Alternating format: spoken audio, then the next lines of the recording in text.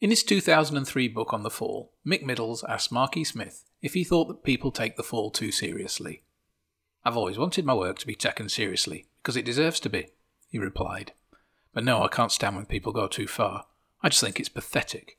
The only reason I agreed to be part of this book is because I know you won't troll from release to release in Trainspotter fashion. That'd be so dull."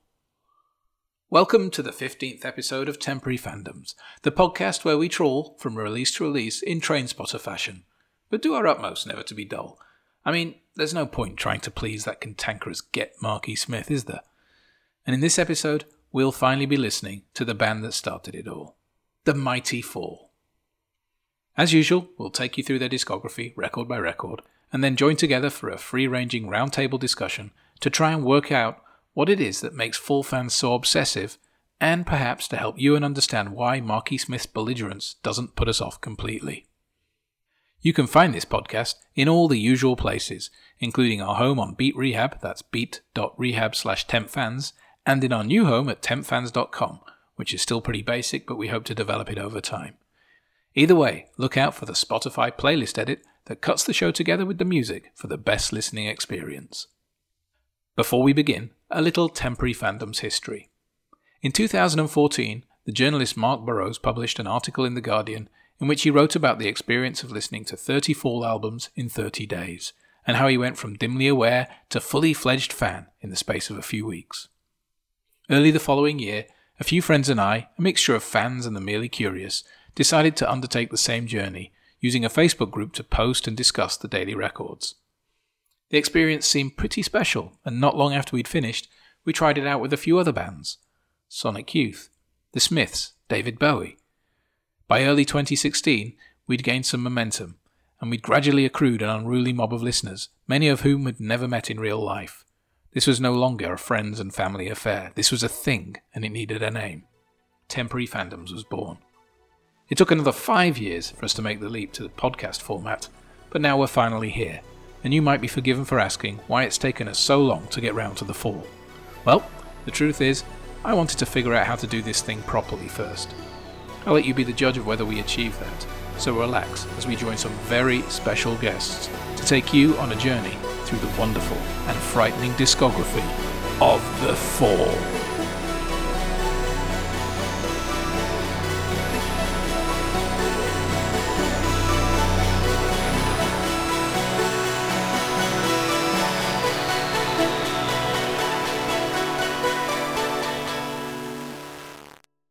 Hello there, welcome to Temporary Fandoms, and this is episode 15, which I believe I got right. My name is Ewan. I'm Nick. I thought he was going to forget that, to be honest. We haven't done that in a few episodes, so. And this is a big one. Nick has basically talked about this in the preamble, but Nick, why is this the big one? Because The Fall is kind of where Temporary Fandoms started. It's because we decided to listen to all the records by The Fall that we ended up becoming a group that listens to complete discographies. And we've done the Fall to date is the only band we've done twice in the Facebook group, because we did it again in 2017 when Marky Smith died. And I joined the Facebook group not long after that. And so these pods are actually the first time I've listened to all the Fall albums, for various reasons, which we'll come into later on in the episodes. Couple of bits of administration. Obviously, listen to us on Spotify, listen to us wherever you get your pods. On Spotify, there is also the playlist where there will be selected tunes to listen to with the podcast cut into that. Previously, our last two episodes started to drift towards the 2-hour mark. So we're going to release more episodes, but shorter episodes now. So expect to have the Fall for about 6 weeks. That could be good for you, that might not, that's up to you. If you like us, please like us. We're currently spending money to do this. It would be great if either you could go to buymeacoffee/tempfans, links are all in the thing, and throw us £3 if you fancy it. If not, please just leave us an Apple review somewhere. That's really, really handy. And then maybe other people will start listening to us. Regardless, we're going to carry on doing this anyway because we're suckers for punishment. So we've got some special guests and some returning guests who are also special, as well as Nick and myself. First of all, we've got John Henderson. John, you are the owner of Tiny Global Production. Tiny Global? Yeah. Well, yeah. Owner, the guy that runs it, and the owner. And you are going to be doing which albums for us in this episode? I'm going to be doing Live at the Witch Trials, Dragnet, Grotesque After the Gram, and the mini album Slates. Fantastic. Also joining us is drummer of the Nightingales. If you haven't watched the recent documentary, it really was pretty awesome, even though I was drunk and fell asleep and had to wake up again and watch it in the morning. Fliss Kitson. Hey, Fliss. Hello. It was a Friday night. I realized it was on. I was halfway through a bottle of wine, and then I was, they're brilliant. And then I woke up and went, I'll watch it tomorrow. Fliss, you are joining us, obviously, for a couple of episodes. Which album or albums are you doing in this one? I'm doing Hex Induction Hour in this one. Perfect. And obviously there'll be more from you in the next episode. And rejoining us is the man that makes all our music happen, or all of our themes and all of our stings. It's John Fisher, who you last heard as part of Bowie when we gave him 90s Bowie to tell everybody how good it was. Hey, Jay Fish, how are you? Hey, I'm very good, thank you. How's it going? And you're doing nothing on the first episode, so I will come back to you in the next episode and ask you which albums you're going to be introducing on that. I mean, obviously, when I say nothing, you're going to be in the round table, but there will be no introductions from you. And also, we have Nick, who is doing one, I think. Just on album, this one will be Room to Live, 1982. Perfect. So obviously the next voice you're going to hear after the next bit of music will be John Henderson, who will be taking you through the early stages of the fall.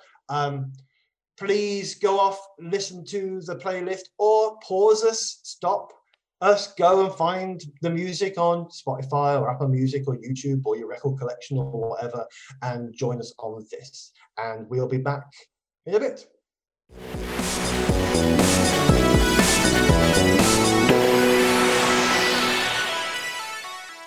Hi there, this is John Henderson, and I'm going to introduce The Falls, Live at the Witch Trials, their debut album from March of 1979. Prior to the album, the band had released an EP called Bingo Masters Breakout, best known today for one of its two B-sides called Repetition, and another single, It's the New Thing, likewise known for its B-side Various Times. Today, The Fall has its mighty place in the pantheon of alternative music. But when the album was released, it got middling reviews. Some people loved it, some people hated it, quite a lot of people didn't understand it at all. And for that, I think you have to look at it in context. The Falls album actually came out before a lot of the debut albums from people that were around in the early days of punk, like Vic Goddard's Subway Sect, The Slits, The Raincoats, The Pop Group, Gang of Four, The Cure. So there wasn't quite the template for understanding this new and revolutionary music at the time. The second factor is that the album itself, despite being a really big favorite of mine and actually one of the first two records I ever bought, it doesn't sound really great. Part of that's down to the fact that singer Marky Smith was ill during the sessions. They only had 5 days booked, and depending on who you asked, they only ended up being able to use one or two of those. Consequently, there are very odd things with the production and the sound. Carl Burns allegedly spent most of the down days just working on his drum sound. Being a big RAWK rock guy, his ideal sound was something like what you'd hear on a Rush record, not on a low-budget post-punk indie label.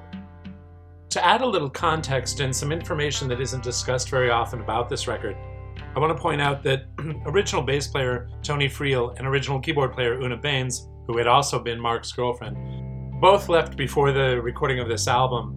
Despite that, most of the material on the album dates back from their time.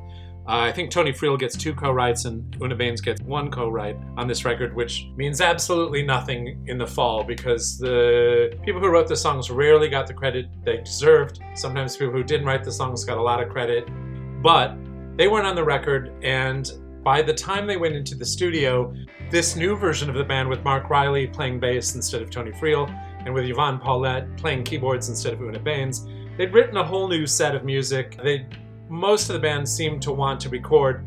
Mark, however, decided, let's record all the old stuff and get it out of the way, which would have been great because they could have followed this up with a new album, except pretty much the band started to splinter at this point. Martin left. He was the last original Fall member to leave, except for Mark, of course. Mark Riley switched to guitar. Yvonne left after another single. Carl Burns left. And the band becomes quite a different thing in many ways, which we'll pick up on next with Dragnet. Welcome back, this is John Henderson, and I'm going to discuss a little bit about Dragnet, the second Fall album, released in October 1979, which, if you're paying attention, is only 6 months after Live at the Witch Trials. A really short amount of time for any band, but in this case, it's a very short gap when you consider the fact that the people that played on Live at the Witch Trials had all departed by the time of Dragnet, with the exception of Marky Smith, who was the Fall's leader, and Mark Riley, who changed from being the band's bass player to being the band's first guitarist and occasionally filling in on keyboards. Everyone else is gone, including especially Martin Brahma, who, with the exception of Mark, was the last original member to leave. So they brought in a couple of friends of Mark Riley's from a band called Staff 9. Staff 9 used to open for the Fall, a couple of the guys would roadie for the Fall, and Craig Scanlon became the second guitarist, and Steve Hanley from Staff 9 became the bass player. They also brought in a new drummer, Mike Lee, best described as a right-wing leaning rockabilly cabaret drummer. You can hear a little bit of that on a track like Fiery Jack. Mike wasn't the best drummer in the world by any stretch of the imagination, but he does add a certain je ne sais quoi to the proceedings, and he only lasted for this one record, so he wasn't in the band for very long. Aside from Mike, this was largely the band that lasted, I think, through the Fall's peak period, about up to Perverted by Language, which others will get to. Dragnet is an incredibly ramshackle record. It's very lo-fi, some say intentionally. There's actually a lot of controversy within the band about it, or I should say from former band members. Martin didn't get any credit on the record. Of course, he didn't play on the record, though he claims, and this is bolstered by Mark Riley as well, that he did write or co-write some of at least about 5 songs on the record. Some of the songs were taken from Staff 9 and reworked with different lyrics. One of them is Chalkstock, which was known as Pop Stickers before. And to give you another example, there's the song Before the Moon Falls. This was a song with lyrics from Mark and music from Martin, but the band broke up before they recorded it, or at least that version of the band broke up. So Martin kept the music and turned it into Work, the second Blue Orchid single, with entirely new lyrics. Mark kept the words and had the band write a new tune for it. That became Before the Moon Falls. And there are a lot of stories like that in Dragnet, which we can get into in the conversation. It's kind of interesting stuff, though, because the album was very much a hybrid of the past and the present and where it might go in the future. The album certainly had its fans. It had certain detractors. Even among people who liked The Fall before, thought this was sort of a letdown, probably in part because of the production quality. I remember being a really young kid in Chicago, going to outlet record stores and seeing 10 or 20 copies of this and Live at the Witch Trials selling for $1, sitting there for quite a long time. It took a while for the band and these records to attain the reputation they have now. I will say this about this record, though, and that is it really marks the point at which Mark's lyrics become very unique. You could say that about certain songs on Live at the Witch Trials, but here you have him sort of telling ghost stories and odd elliptical things with unclear meanings. Live at the Witch Trials lyrically was much more straightforward than this. I think this record forced him to think on his own, since he was no longer relying on people who were like peers, and you'll see a lot better where this takes him over the next couple of records.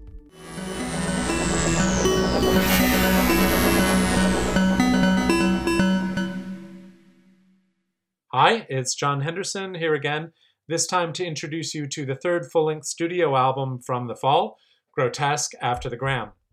This came out in November of 1980, more than a year after Dragnet. In that time between, there were a couple singles, and there was a live album with a couple of demos appended called Total's Turns. All of that stuff is really worth checking out. But none of the Fall's work up to this point really comes close to this. This is just a fantastic record. The band is really tight and well rehearsed. There's a lot of energy where it might have been lacking before. It just sounds entirely organic in a way. There's nothing quite like it. Well, maybe there is now, but at the time there was definitely nothing like it. And a lot of chances are taken on this record, both musically. There's some strange sound experiments, one or two attempts at something like a pop song, but it doesn't come off like that at all. There are a lot of lengthy pieces with brilliant music, kind of hypnotic, simplistic music, but really fantastic tunes that seem to serve Mark's lyrics better than anything had before. On some of those songs, like CNCS Smithering or the NWRA, which is The North Will Rise Again, the music exists largely to deliver a short story for Marky Smith, which would sound odious coming from a lot of other bands, a lot of other musicians, but man oh man does this work. This is also the record, if you're a Pavement fan, Pavement pretty much based their entire career around in one way or another. And if you are a Pavement fan and you're hearing this record for the first time, you'll probably be shocked at how obvious some of the lifts are.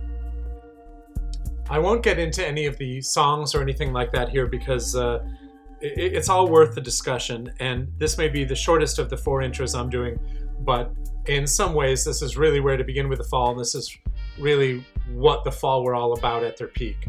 It's no secret that Mark did not treat himself very well.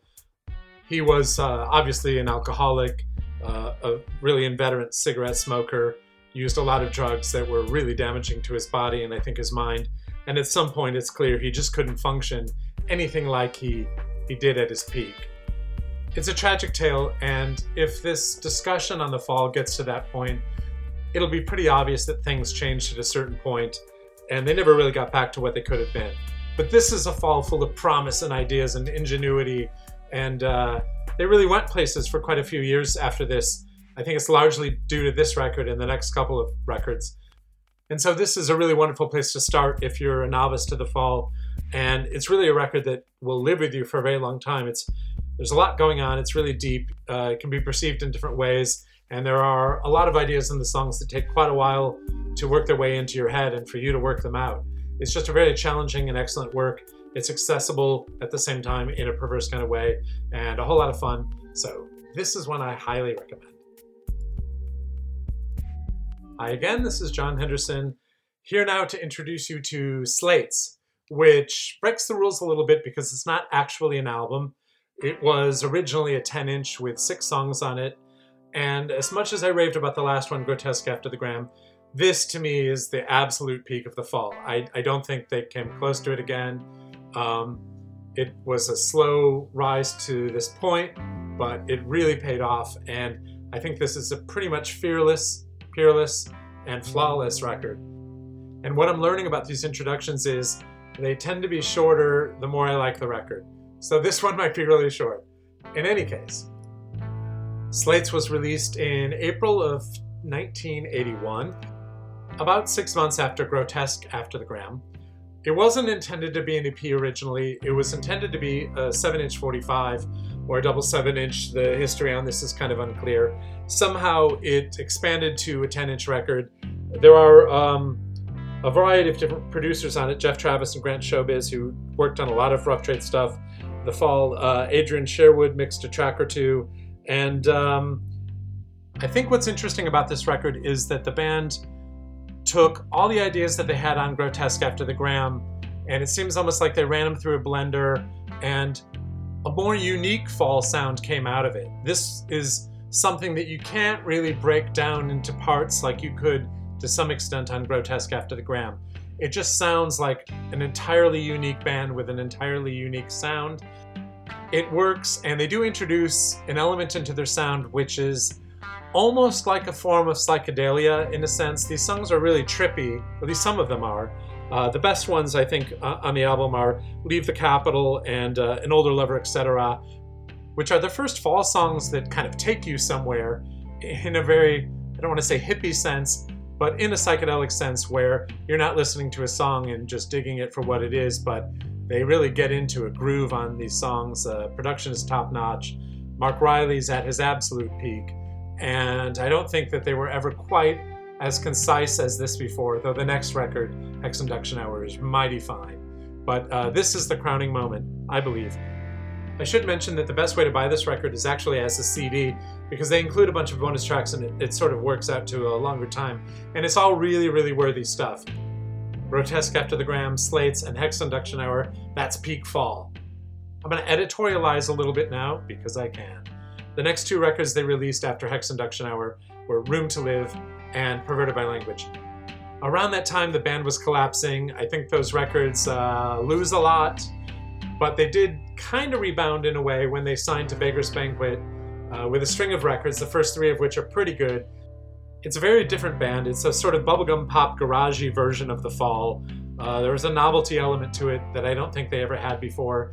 And if you find these records, the ones that I've talked about, kind of heavy going, you might want to jump up to those, but I would definitely stick around for Hex Induction Hour, and I'm sure the Room to Live and Perverted by Language introductions are going to be full of interesting facts, and those are really interesting records to get into, particularly if you've enjoyed these, or if you really want to see a band go from that stage to something utterly different by the time of the Beggars Banquet. So I hope you'll stick with these introductions, because the entirety of The Fall's career, it's got its peaks and valleys, but it's always really interesting. Everybody who loves The Fall tends to have a slightly different period that they consider the peak. And that's one of the really fantastic things about the band. And I think if this batch of records didn't meet your expectations, stick around, because the band does change and it does go different places. And a lot of those places are worthy.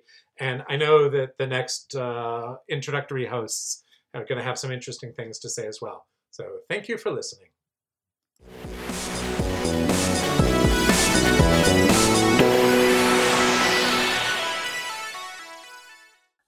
I suppose I said yes to doing this podcast mainly to break that cliche that all Fall fans are boarding men, and the judgment I sometimes get of getting into a band later in life.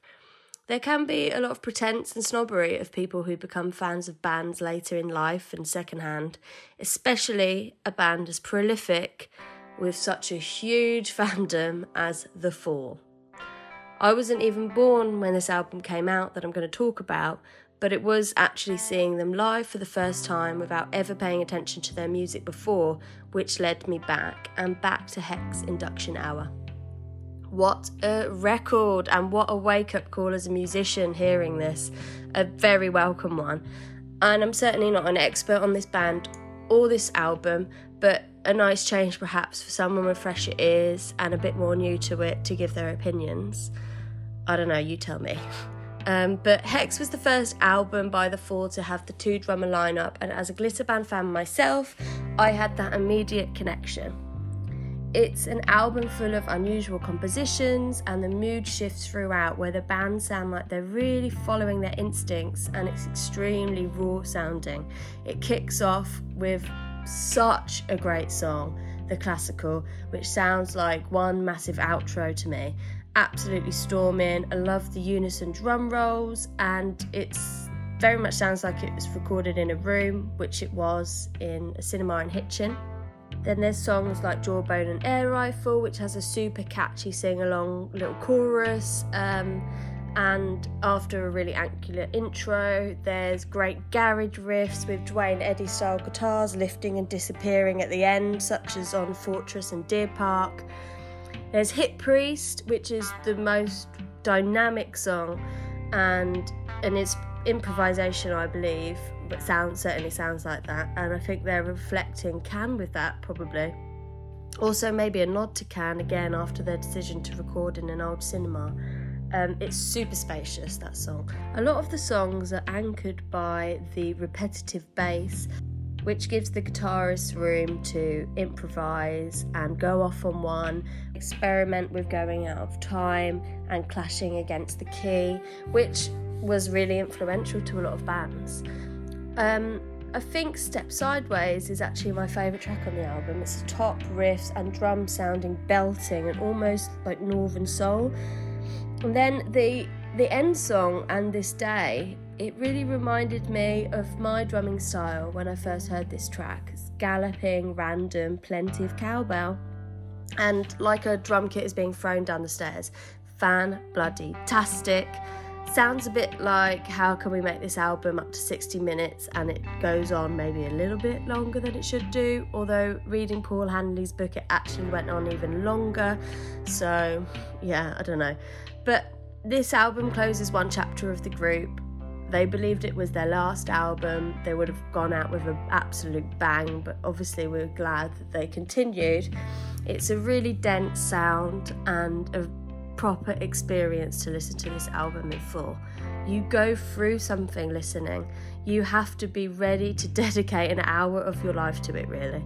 It's certainly not background music. It demands your full attention. It's my favourite bar slates and a huge inspiration, and as Ted Chippington would say, true greatness, this one.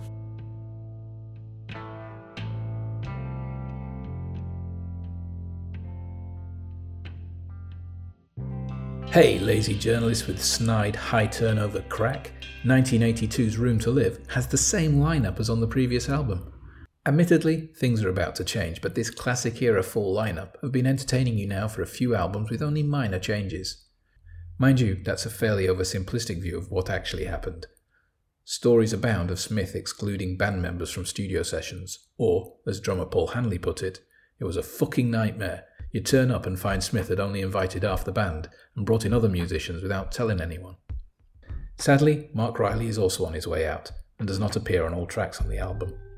It was Riley who brought in his friends Steve Hanley and Craig Scanlon, so I can imagine there was a lot of awkwardness around this firing. As ever, Scanlon and Hanley staggered on by keeping their heads down, but in his excellent memoir The Big Midweek, Hanley does talk about the feeling that Room to Live was a pointlessly rushed album, released within months of Hex Induction Hour. Apparently, they'd initially gone into the studio to record a single, but Smith insisted they keep going, even though they had nothing prepared.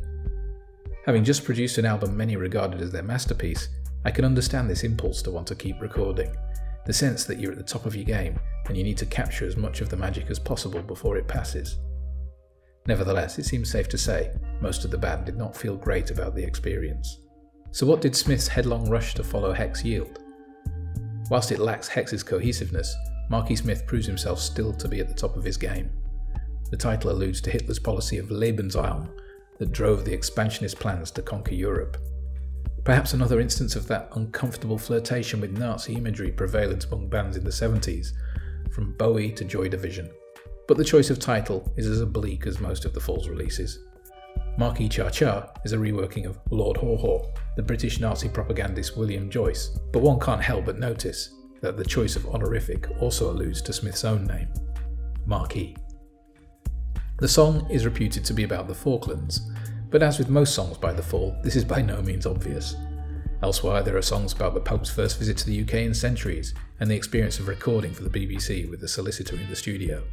Hanley's bleak view of how it was made belies the strong performances by whoever was admitted to the sessions on any given day, but it lacks any of the real standout tracks that mark other albums from the same period. So, a lesser album for sure, but still full of peak era goodness. Riley's fall from grace is usually put down to his ambition.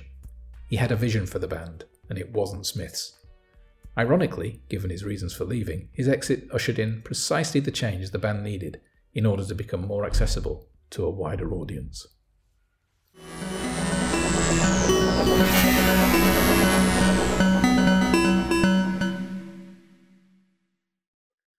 Hello there, welcome back to Temporary Fandoms.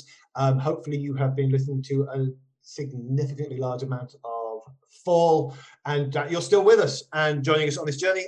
Still with us, we have John Henderson. Hey, John. Hi. Fliss Kitson. Hey, Fliss. Hello. Jonathan Fisher. Hey, Hi John. There. And obviously Nick and myself. You're right, Nick? Yeah, not bad. Okay, so we're going to start. Yeah, Nick, this is like Nick's Christmas. I mean, he has been building up. Regular listeners will know that there have been lots of references to The Fall coming, and lots of references to how unhappy I may be to that happening. But I'm sort of resigned to it now, and I've been listening to some Fall records for the first time in my life. So hopefully, I liked them more than I liked Can. Anyway, we're going to start. Oh, yeah, right. I've already got incredulous looks. Fantastic. So we're going to start. Felice, if you want to know my opinions about Can, I go on a bit of a 5-minute rant about Tago Mago in a couple of episodes ago. So we can find that for you, and we can play it to you later. We're going to start. We're going to start with Live at the Witch Trials, 1979. I'm going to come over to you, John. Am I right in thinking there was an EP before the album? There was an EP, and then there was a 7-inch single. Yeah. I mean, I know there's various comments about how the production was a bit weird and maybe Mark E. Smith was a bit ill. It feels very ramshackle. And obviously there's a lot of energy with that. Do you think, does anybody know was this how they wanted it to sound, or was this it's good enough? I don't really think it was how all of them wanted it to sound. And I mentioned in the intro that Carl Burns, the drummer, spent a lot of time while Mark was ill and they couldn't record in the studio, just getting his drum to sound kind of his fantasy version of what drums should sound like. And it didn't necessarily suit the rest of the band. And of course they had to record it. I mean, it's not a live album, but they had to almost record it live because they only had 1 or 2 days in the studio to do the whole album. Okay. The drums sound amazing though on Live at the Witch Trials. Well, the drums sound amazing because they spent 3 days in the studio recording them, or 3 days in the studio miking them and setting up the sound, and then 2 days for everyone else. One of my favorite. Sorry, it's one of my favorite. Yeah, it's one of my favorite things about that whole album is the drums. Like Carl Burns is amazing, so good, and I'm grateful that he spent all that time being nerdy about it. I certainly don't spend any time being nerdy about my drum kit, and I think I maybe should. I've already decided before this. I'm not gonna ask who was which musician in which album because I lost track doing any form of research for this. When there's a new drummer or a new bassist or a new guitarist, I'm expecting Nick to tell me or for somebody else to say there's been a change. I'm just assuming there's a different lineup in every album, apart from Brix, who turns up for a bit, and then she's around for a bit, and then Mark Riley's around for a bit. So, John, was this the first album you heard? This was the first album I heard by them, and I bought it when it came out in America with a slightly different track listing. Okay. They took off 2 songs and they added Various Times, which was the B-side of the single that preceded it. And this and the Slits Cut, they were actually the first 2 records I ever bought with my own money. Wow. So that's much cooler than most people's. I mean, mine is not. The first record I bought with my own money was Musical Youth. That's not bad. That's not bad. I can handle some. Mine was Sly Fox, Let's Go All the Way. Oh yeah. So I was very happy with when I worked it out. I went to Woolworths and bought a 7-inch single in Wolverhampton City Centre. So Fliss, obviously, as you've just said, Joe, you think the drums are amazing, and as a drummer, music-wise, musicianship, what do you think this album does? I think it's quite primitive. But I think a lot of The Fall is primitive, actually, with kind of intelligent lyrics and hooks, a lot of hooks. And I guess it's kind of the beginning of the repetitiveness, which just carried out throughout their career, which is probably, I mean, is that what post-punk is? Is that what post-punk means, the repetitiveness? They start that. I mean, that's certainly a theme that carries on throughout all of the albums, isn't it? Well, the whole repetition thing. As a brief aside, while I was listening to all the albums for this and the next episode, the whole repetition thing was actually great because very early on in a song, I knew if I was going to like it because whatever I was listening to was just going to repeat. Because it'll be the same 6 minutes later. Exactly. Very handy. Jay Fish, how is this one for you? I know that you're a big Fall fan. You've listened to them all multiple times. Where's this one fit for you? Yeah, I love this stuff. I love the early one. All the early ones really. I think I did hear this. I suppose I got into the Fall in the late 80s, and I heard this in the early 90s. I suppose so. It was one of the early ones I got into. Yeah, I love it. I love the punk element of this one. The kind of underground medicine sort of thing of it. Those kind of the more punky bits I think are really good in this. I suppose it could be a bit standard punk maybe, but I still like that about this record. Makes it poppy in a way. Yeah, I guess. I mean, I didn't know what I was going to be listening to. I expected it would be punk and post-punk. And post-punk was, if I'm honest, it's one of those sort of the genres that sometimes leaves me a bit cold. But what was the reception to this when it came out? I mean, did it break them into a stratosphere, John? Or was there a whole sort of meh from the New Musical Express, etc.? No, it was received indifferently, I would say. Some people really loved it, some people really hated it. It did manage to get an American release, which at the time was a pretty big deal. If you look at bigger bands like Susie and the Banshees or The Damned or X-Ray Spex from just before then, none of those had American records out really ever until many years later when CDs came about. So for the Fall to have a major label distributed album at that point was really unusual. But it didn't sell at all. And for a long time, you could find copies of it for $1 in shop. It's brand new. Wow. And the second record didn't get picked up. So I wouldn't say that they did real well in America. In the UK, they had their fan base, but they were one of the first post-punk bands, really, to put a record out. So they did get some attention because of that, but they also got some curious stares because of that. I think a lot of people didn't quite know what this was. It wasn't really punk. The band itself was really influenced by a lot of American garage bands from the 60s. They really loved the Seeds, Question Mark and Mysterians, and things like that. And so it didn't quite have its place yet. And I think the first album is a different band than what followed, to be honest. Okay. For me, it was more garagey than I expected. Okay, so Live at the Witch Trials came out. Who were their peers? I mean, did they have peers? Was there anybody? Did the Fall have peers? The Fall Alternative TV would have been peers. Mark Perry from Alternative TV actually ran Step Forward, the label that put out the album. Okay. And there were a lot of similarities between the two of them. That would be the obvious one, I would say. Wasn't it, was it the manager of the Buzzcocks at the time who funded their first single? Is that right? That was Richard Boone, who managed the Buzzcocks. Later was the label director for Rough Trade during a really big streak for them. He had a label, New Hormones, and they put out a bunch of things, most of which didn't quite take off. Dislocation Dance, Ludus, some Pete Shelley side project things, and he didn't have money to press the Fall single. Right. The EP, actually. Okay. Okay, so unless anyone's got anything pressing to say about Live at the Witch Trials, I'm going to move on to Dragnet, which came out, 6 months after their first album? Yep. Not long. Yeah. And also had, for me, Unexpected Cowbell, which I really did not see coming. So what was the difference? I mean, for me, the first one I got to quite like. I really struggled with Dragnet, but maybe I need a few more listens. But in terms of how the record was put together, what headspace were the band in? Was it the same lineup from the first one? What was going on? John, start with you and then sort of move around. It was almost an entirely different lineup. Marky Smith stayed, and he was the Fall. And Mark Riley went from being the bass player to the guitarist.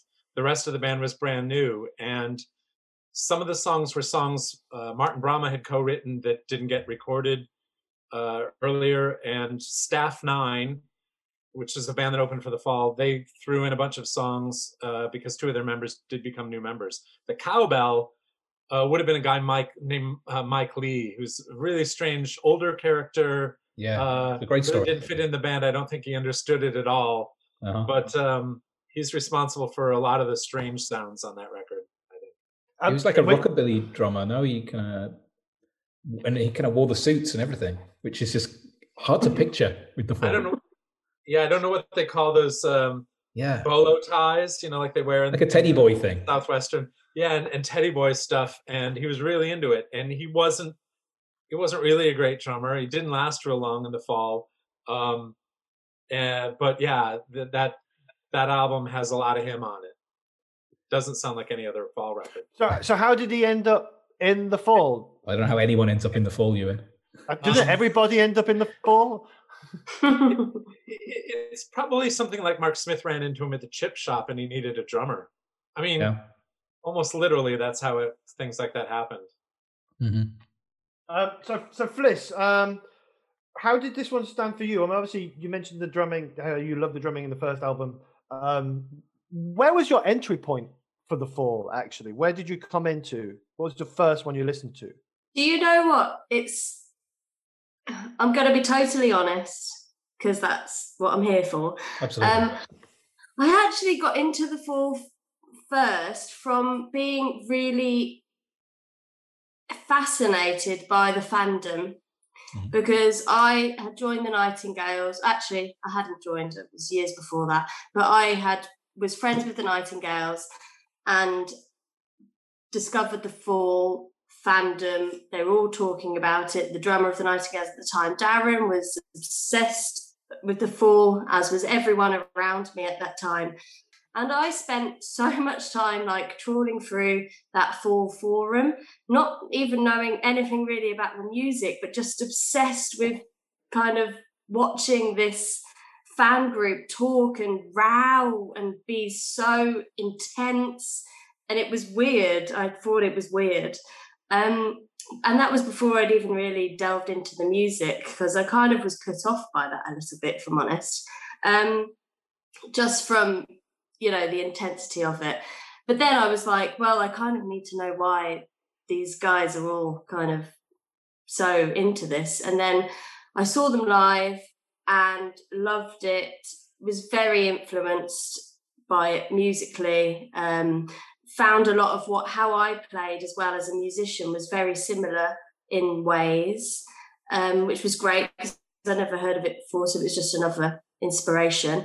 And then I went back to Hex straight away. And I've got to be honest, I actually have never got on with Dragnet.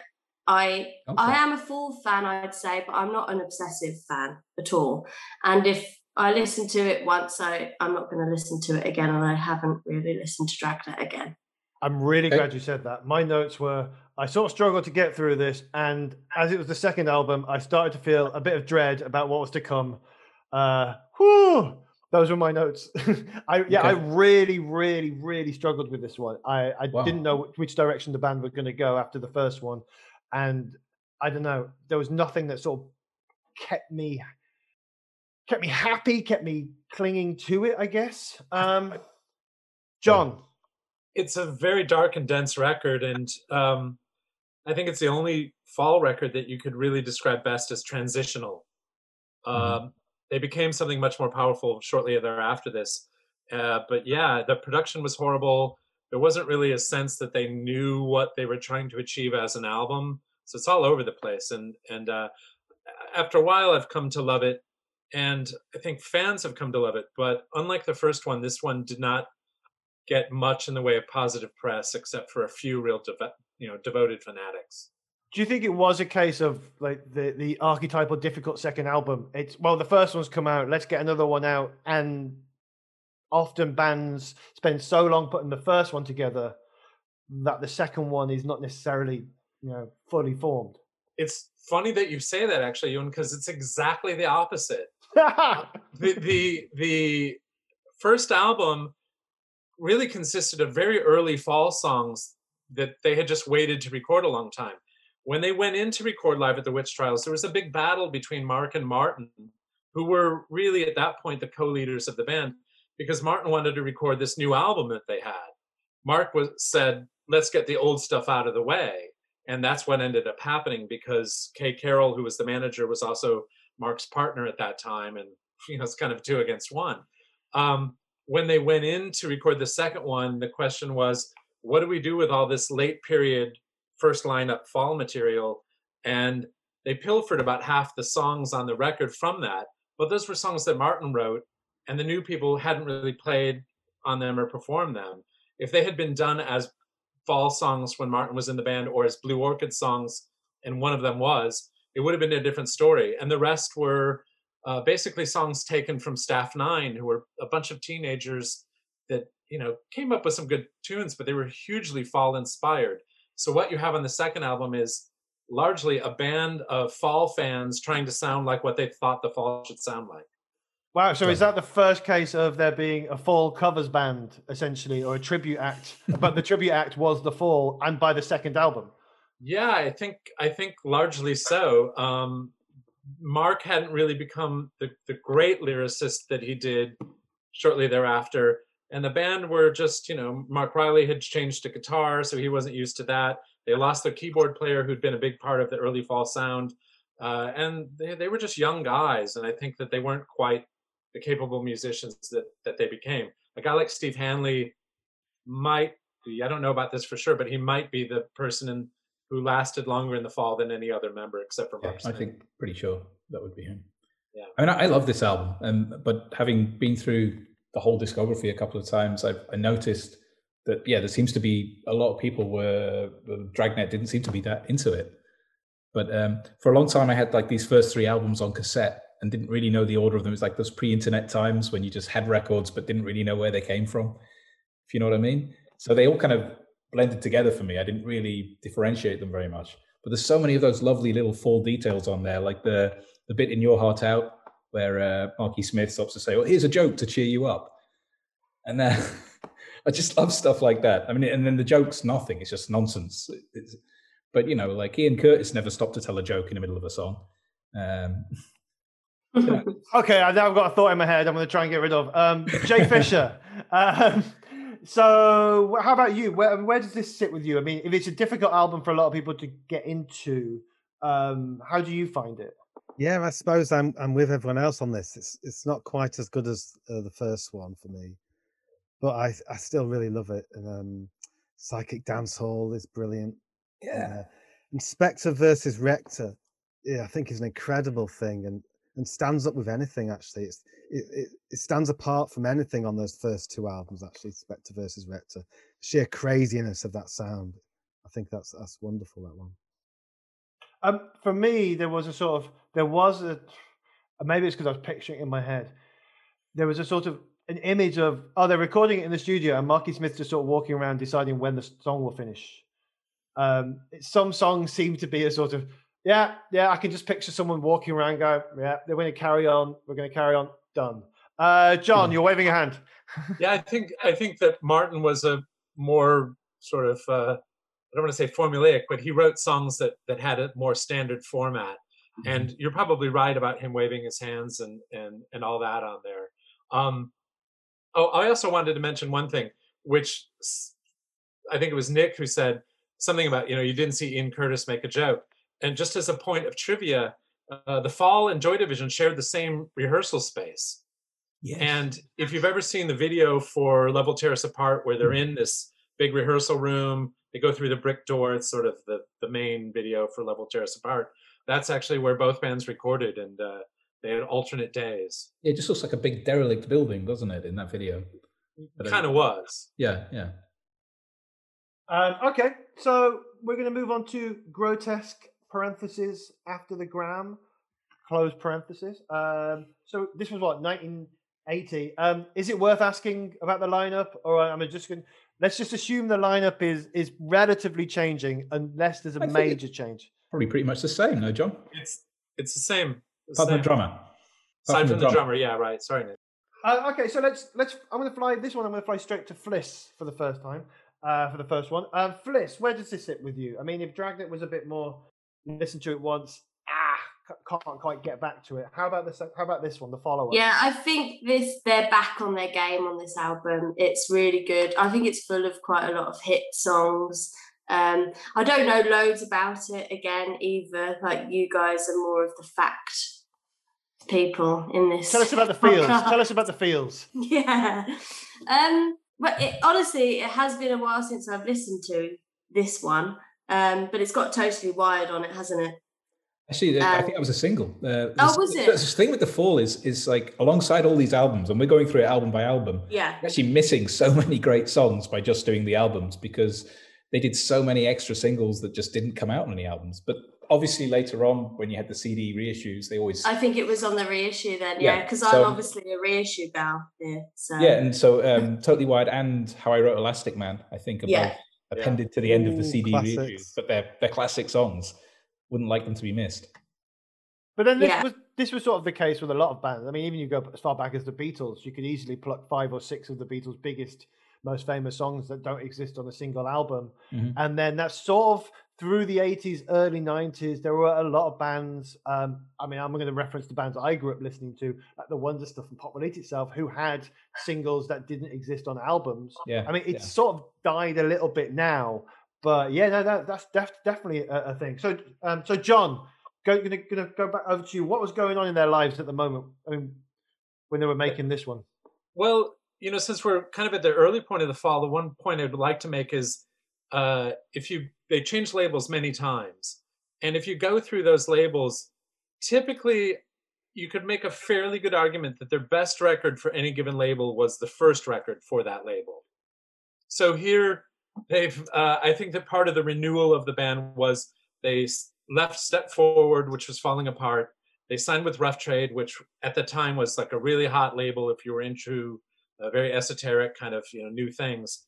And Jeff Travis, who owned Rough Trade, was one of the co-producers on the album, along with Mayo Thompson from the Red Crayola, who also worked for Rough Trade.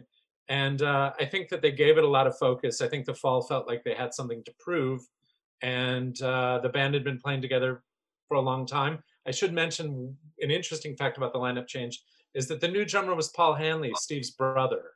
And they'd played together a lot. So they already had that synchronicity. So he wasn't so much like a new member, but kind of a half new member, if you will. Yeah. Is it just Paul on this one? So it's not Paul's until on the this one. next album that we have Paul and Carl Burns together. Right. Yeah. Yeah. So was Marky Smith becoming? I mean, because obviously Marky Smith has the persona as well as the artist, and was he becoming the persona by this point? Was he becoming bigger than himself as a singer, or was he still just Marky Smith, lead singer of the Fall? No, I think that you hit upon a really important fact that drives the rest of the fall. When Mark started going out with Kay Carroll, the manager, Kay was notorious for being such a hard ass on every level. And there's actually videotape of her on, she's passed away recently as well, but there's videotape on YouTube of her, video on YouTube, where she's just railing some promoter at trying to garner like a bigger guarantee. And the promoter's like, we'll give you 200 pounds. And she's like, 1,200, you goddamn motherfucker, da, da, da, da, da, and just going on and on. And she got away with it a lot of the time. And she really was a firm believer that Mark was a genius. And Martin Brahms told me, and I think it's probably pretty true, that Mark sort of sat there silently watching what Kay did and eventually started kind of taking those bits from her personality until he was the undisputed leader of the Fall. So Kay Carroll was the proto Marky Smith. Huh? Kay Carroll was the proto Marky Smith. She was the proto Marky Smith. I think that's very true. And by the time of Grotesque, I think he'd reached a point where he was undisputably the leader. No one was going to ever challenge it again. But he wasn't so solid in his ego about it that this is much more of a band record than anything they really did afterwards. So it was a nice balance between his really intense ego and the rest of the band's own input. Mm-hmm. It started to fall apart not terribly long after this. I think you can really, really hear the difference on this one. It feels like the first proper classic Fall album to me, this one. It feels very singular. Things like New Face in Hell are just amazing, I think, on this one. I want to say the cover's really good as well, because I love the cover to Grotesque. Is this a Mark Sister cover? It's a great cover. It's Mark's sister, I think, who drew that, yeah. Yeah. And she does some others as well. Quick question, John Fisher. Manchester, Marky Smith from Manchester, Faller from Manchester. Is there a thing, or you're Manchester adjacent, if I've got it slightly wrong. But is there a thing of ownership of bands from where you're from? There are certain bands that I got obsessed by because they were from down the road. Was The Fall one of those for you? Yeah, I suppose that's true.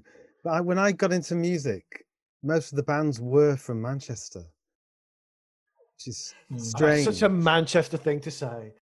Yeah, absolutely. Because it was like The Fall, the Smiths, all that stuff, New Order, Joy Division.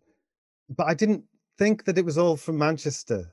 It never occurred to me at the time. Looking back, it's like everything was, and I just thought everyone just liked everything from their city. It didn't occur to me that was special. I just thought you liked what your city did, which is strange. But I mean, I was like 13, 14. You don't really think about this shit, do you? When you're 13, 14. No, I was listening to Assault with a Deadly Pepper when I was 13 and 14, and they definitely didn't come from Wolverhampton. Okay, so we've gone through the early Mark 1. We've gone through the first few albums, but we're going to squeeze in an EP, which is Slates, which was a year later. I listened to this probably more times than I've listened to anything else over the last few weeks, mainly because it was exactly the amount of time from leaving work, going to the supermarket, and getting home. This is the first time I started to really like what I was listening to. Yay. Although I will say that with a caveat. Every time I was listening to it, I'd get halfway through Older Lover and go, "Oh God, this is annoying me." For a band that's had multiple EPs and multiple albums, why is this EP special? Why are we doing this EP, John? I think because it's the best fall record, just full stop.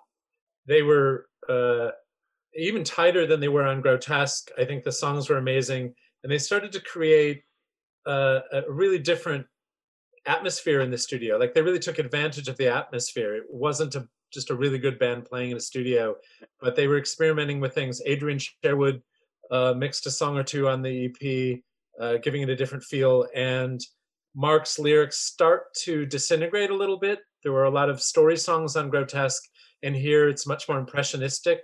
It just all came together really beautifully. I think this through the next one, which we'll talk about, but this was their best record in my opinion. Before we did this, Nick did say one of the things he likes about the Fall is that everybody who's a Fall fan has a different opinion over what their best record is. Nick, is this your best record?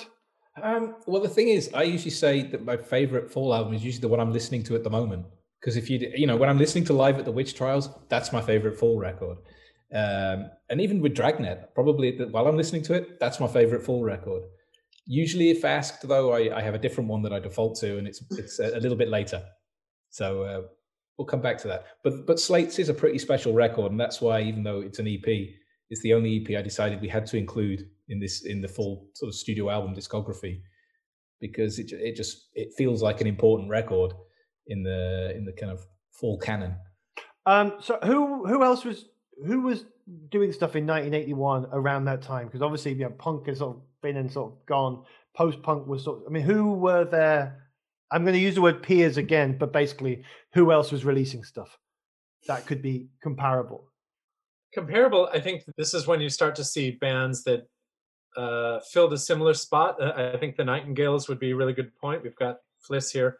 But, Killing Joke was really getting huge in a way. It was a weird moment because a lot of the original punk followers who became musicians in post-punk bands, at this point, things were starting to get so vast. It exploded in so many directions. It wasn't, it was just a couple of years after this that you had things like Frankie Goes to Hollywood, which was, consisted of people that kind of grew up with punk. On the other hand, you had, just all these odd little bands. Public Image started doing the double drum thing on Flowers of Romance around this time. The Cure were picking up steam. And it's really hard to say. I think you saw a really inventive group of people go in so many directions that it becomes impossible to follow. Okay. And on that, because obviously there were so many different flavors, subgenres of post-punk, and that went in various different ways. Fliss, what was your alternative music in your formative years? Just so I know where you're coming from. Like, I was a Grebo kid from the Midlands. John, if you need to look it up, basically greasy kids from Wolverhampton who liked guitar / skate stuff. Fliss, what was yours? I was a massive, that was probably, if you're going alternative as in rock alternative, but I was Riot Girl through and through from 98 onwards. I was probably started listening to that. Yeah, I wasn't born when these albums that we're talking about came out, but it doesn't mean I can't go back and listen to them. I was 6. Yeah. So, and it was female fronted. Oh, that's not a genre, but the Riot Girl scene was my thing. And so when you've moved, obviously, as we all have, when you move back through history, going through the various genres that who influenced what you like now. Whereabouts in the punk and post-punk did you gravitate towards? Where did I gravitate towards? The Fall, or just post-punk in general? Post-punk in general. You know what? I find the post-punk thing quite strange because the Nightingales, I don't want to talk about us loads, but we always get put in that bracket. I mean, it was literally post-punk, yes, but I feel it's more of an attitude. It's not a sound of music. I mean, I think the repetitive thing is quite common, but I find it more of a punk attitude that represents that kind of era of music. I was really into Gang of Four and Wire. I went back to that quite early. And yeah, everyone was kind of into the Fall when I was listening to that. And that's how I was led to it. I think I had about 3 friends who were into the Fall, but they were also the same 3 friends that would go on about how great Bill Hicks was and that nobody else was as good as Bill Hicks. So I probably had an issue with them as well at the time. I'm not going to ask you your problem with Bill Hicks is just because that's a tangent I don't want to go down. But no, it's not so much Bill Hicks. It was a certain type of person who would go on about Bill Hicks. Right. And there was also and a certain type of person who likes the Fall. Is this where we're going, Ewan? No, I just said that 3 of my friends. Oh, you wait till later. Anyway, Jay Fisher, how's this EP for you? Yeah, I love it. I think it's brilliant. It's as good as everyone's saying. Just thinking about the conversation before, when I got into the Fall, I'd never heard the term post-punk. I didn't know that was a thing. I'd not heard Gang of Four or, Wire or any of those sorts of things. I didn't know there's other things a bit like that. So I was so excited when I discovered those other things after listening to the Fall. There's other stuff like this as well. It was incredible to me. I just thought it was totally on its own. There was nothing like, everything else was like New Order. And then there was the Fall. That's how I saw things. And then you discovered there was other bands not from Manchester. That was unbelievable. I couldn't believe that. I still don't quite. Yeah, but none of them were as good though, right? No. I just wanted to say though, also around, we're talking about what was happening in music around this time and looking at the bands that were maybe you'd say were similar to the Fall. Around this time, you've kind of got that burgeoning goth scene. And you would never really describe the Fall as goth.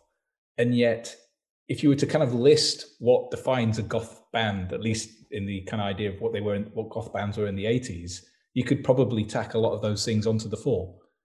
The way the instrumentation sounded, the themes, so they were very, very goth adjacent. Yeah, I've got some comments about albums later on, probably in the next episode, which is the first time I was surprised by how gothy it sounded. There was a sort of very Sisters of Mercy or Mission bass type sound coming through, but we'll get to that a little bit more later.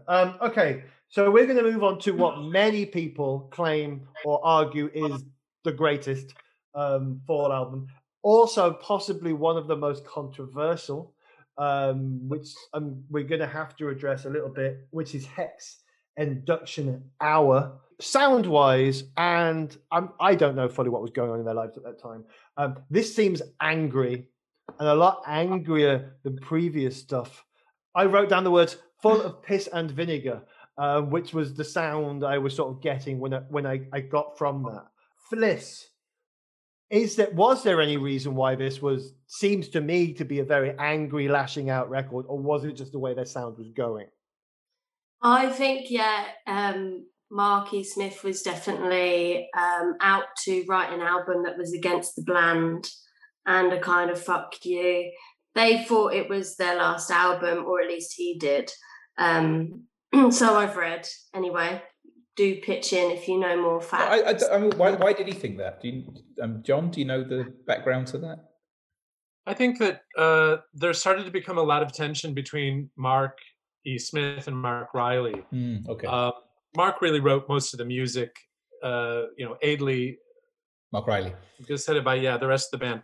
But Mark wanted more power, and I think it had reached the point where Mark had about as much power as there was to be had without just playing with session musicians, and that set the scene for a little bit of a showdown, which happens a bit later with Mark Riley. And Bliss is right. I think it was seen as probably their last record.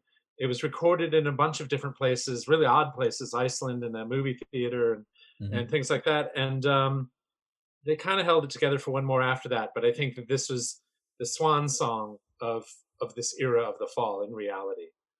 Okay. Before we're going to move on, I'm going to address the massive elephant in the room with this album, because obviously we can't go through everything without sort of brush things aside. This was very controversial lyrically, and by lyrically I'm talking like verse 1, song 1. I'm not going to repeat what was said. There's plenty of discussion of it on the internet. Now I know that Marky Smith was trying to sort of be a bit confrontational, and I get that it's a comment on perceived tokenism, and he's not necessarily known for his politically correct stance or what people would refer to as PC. I mean, in my opinion, at its best, it's fucking misguided. And even when I've seen him be interviewed about it, he still hasn't seemed to address it in a sort of mea culpa type way. Although when it got re-released 20 years later, I believe they changed the lyrics. So obviously, did they? Yeah. Apparently, there was when he started singing the song later on. That word got. Well, they did. I mean, they very rarely went back and sang old songs. I'd be surprised if the classical was a song that they. Well, what I was reading a few times in a few places while I was doing this is about 2002 when they started playing it a few more times. That lyric had been changed. So obviously, it may have happened once. I mean, they did occasionally pluck a random song from their past and replay it. But basically, one thing with the Fall, when you went to see them live, is they'd mostly be playing stuff from the last 1 or 2 albums. They never kind of recycled the kind of greatest hits tour kind of thing. In 2002, though, I think they did do the odd one, didn't they, in 2002? Yeah. Oh, absolutely. And around that time, they were bringing these classic songs back into it. Yeah, so I'm not. Yeah, it's not impossible. Like you say, once or twice, they wouldn't do it often. Yeah, there were times when occasionally they'd go back and do an old song, but I have to say, in fairness, almost every time they did that, the lyrics changed. It wasn't just with this particular song. Yeah. And strangely enough, I actually put out a Fall record, a slightly known fact. And I actually had a conversation with Mark about this because I've worked for various labels and major labels and publishers. And it's interesting, is one label that I worked for, which I won't name, they had their urban music division, which was the black music, essentially soul, modern soul, hip hop, and things like that. And then they had the other divisions, which could be anything from pop and rock to jazz, heavy metal, country music. And those two groups of people that worked for those divisions really never met or cooperated. And it was shocking to me to learn this because there'd be times I'd be sitting in a meeting room waiting for people, and a bunch of black people would come in, which was fine. And they would look at me like, what is this white boy doing here? And Mark's explanation was essentially that I won't mention the phrase, but the adjective before it is obligatory. And he basically said, that's just what I saw in a lot of things where, there's this obligatory group of people that we have to include to sort of, justify ourselves or to present this facade or to keep within the laws. And to me, I always interpreted that as a very anti-racist line that he made by mocking that. It's a little harder to defend that now simply because he did become a much more conservative guy with sometimes very xenophobic and nationalistic views as life continued. But at the time I heard that, and I remember being a little shocked at hearing it and just thinking, well, I know exactly what he's talking about. And I was a young guy then. Later, it made even more sense to me. So I think a lot of that controversy is just misguided. Does anybody know if there's any truth to the rumor that Motown was interested in distributing them in the US? That's why I mentioned the record label thing, because that was his comment. Was you go to America and you'll see like the soul division or the urban music division and every other division, and there's just no crossover, which is unusual because when you go back into the 60s and stuff, you would you would see more of that than you did by the 80s. The Motown story is just total BS. There's no truth to that whatsoever. It's a great story, you know. Do you think why they went with Camera? Because weren't Camera a metal label? Largely, they were a metal label, kind of but a they would new just wave like of do British whatever heavy the metal. fuck. Yeah, sorry, they were like do whatever the fuck you want. We don't care. So he had quite a big. He had reigned. Rough Trade wouldn't have released that song. Come on. Rough Trade wouldn't have, because Rough Trade, for all of its, you know, wonderful moments and support of really great bands, they were very conservatives. And I have several bands, the Nightingales, Blue Orchids, there's a couple of others, of bands on my label were on Rough Trade, and they'll all, Stuart Moxham from The Gisting, Marble Jones, and they'll all tell you that the aggravating thing about the label is you would go in there to ask for something. This is Rough Trade I'm talking about. And the way the label operated was everyone that worked there had a say in every decision. And that goes from like the floor sweepers to the guys that controlled the stock to, you know, the retail clerks. And you couldn't get anything done because the general rule there was if one person objected, they wouldn't do it. Right. Both the Blue Orchids and the Gist, both of the guys behind those bands are quite, you know, feminist in their views, but both of them had single sleeves rejected because they were perceived as being sexist.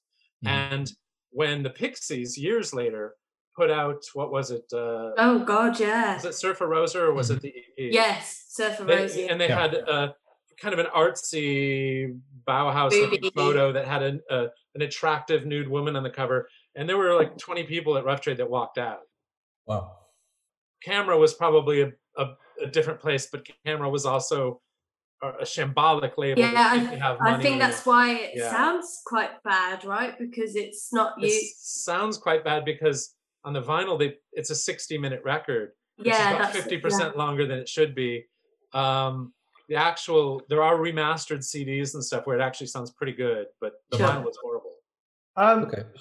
So going back to the music for a second, Fliss, this album musically, what's the band doing for you at this point? Are they? I mean, obviously they're angrier, etc. They think it's their swan song, but why does this album stand up as so many people's favorites? Well, I can only speak for myself, and I'm assuming maybe other people will have that same view, but it's the unusual compositions for me. The rawness, and I know Marky Smith, he's always quoted as saying it could be me and my nan on bongos or whatever it is, but this sounds like a group, and it is a group, and I always think that about the Fall anyway. I don't think it could be a load of session musicians and Marky Smith. It shouldn't be that. It's basically bullshit, isn't it? Yeah, it's total bullshit. It's the band make it, and it's every person has something different to bring to it, and I feel like this album really represents each member individually. The drums are amazing on this album. I love the drums, so inspirational. All the rolls and cowbells and all that. Love it. Again, going back to cowbell, which is something I totally didn't expect. I love cowbell, so... Also, this album does have the weirdest pronunciation of the word Nazi that I've ever heard in my entire life, which did get stuck in my head, and I found myself singing it as I was walking around the kitchen, which was probably not what I thought I'd be doing. I feel like I did say this in my intro, but I don't think you can listen to this in the background doing anything. It's really just, you have to sit with it. I mean, crack a few tinnies, and it brings you in, it draws you in. It's really dense. John Fisher, is this up there in the top of the canon for you? Yeah, I think so. I'd probably put it up there. There's a few, aren't there, really, that would be the pinnacles. It's one of this for me. But, you know, it's just after the last two are very pinnacle-y for me as well, to be honest with you. Including records. Yeah. Yeah. But I mean, I think it's in the Facebook groups and things. They love having their polls, and they keep having, like, you know, which is the best fall record polls, and this wins every single time.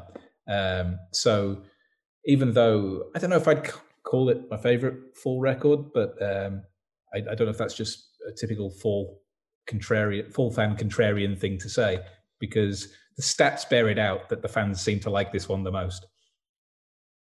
Fair enough. Well, wasn't this when the surge in popularity happened, though, as well? So maybe the Fall fans, this is their... Was it a lot of people's into? I don't know, because... Maybe for people who are following them, in real time. I mean, I came to the Fall in the early 90s. Yeah. And then worked backwards to discover these records. Okay, so this was 82, and also in 82 came Room to Live. Mm-hmm. Nick, I'm going to throw this straight up at you as you did the introduction. What's going on? First of all, do we have the same lineup?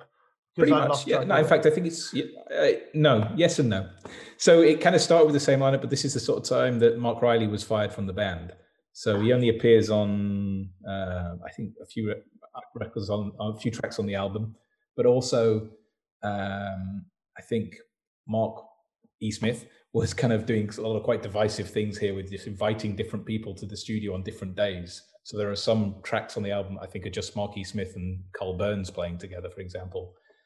And yeah, it's an odd one, this one, but I still feel, I mean, I guess it's maybe one that's more for the fans. If you really love the Fall, they are still, Mark E. Smith is still really spitting out these amazing lyrics. So it's got all that going on, but song for song, it doesn't really have anything that, for me, stands up to their best work from that period.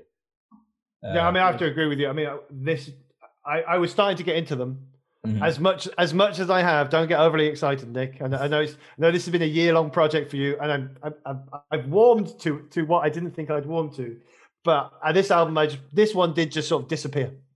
No, that's fair enough, though. I think. I mean, it was the feeling was that it was kind of rushed, and maybe it was that thing that if they felt that Hex Induction Hour was the last record, and then Mark E. Smith thought, well, we've got a chance to do another album here, and he just kind of pushed and pushed and pushed to get something else out. And this again, I mean, John mentioned about, I think, was it Dragnet you described as their only record you just say was transitional, but this record is sort of comes right before, I think, what would be the beginning of another seismic change in how the Fall were and how they sounded. But they still sound like the old Fall. I was going to say that, this I think was the end of the line, really, and it was after this record that Mark, for the next few records, really said he had not much, I mean, to his friends and people that knew him, he didn't really have much left to say. And really from this point on, to me, whether you like the records that follow or not, this was Mark E. Smith deciding that he was creatively bankrupt and just trying to do what he could do to keep it going. This has no songs on it, really. There's a couple of things like, I'm trying to think of something that's on it. Joker Hysterical Face. Okay, it's got this, I think, a big Mark Riley riff.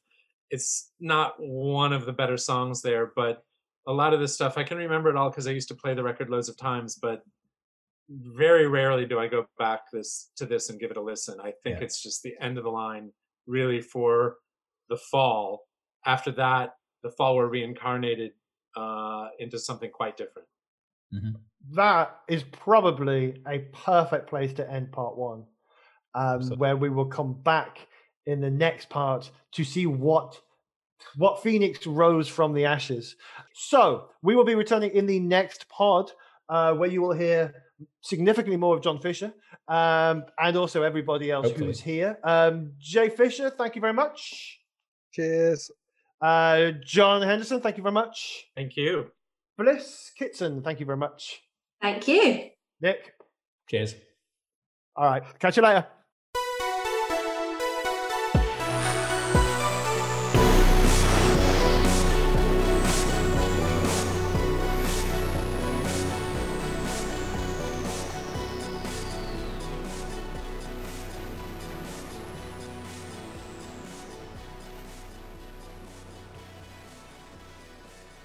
I often find that some of the best conversations happen immediately after we stop recording, or just before we start.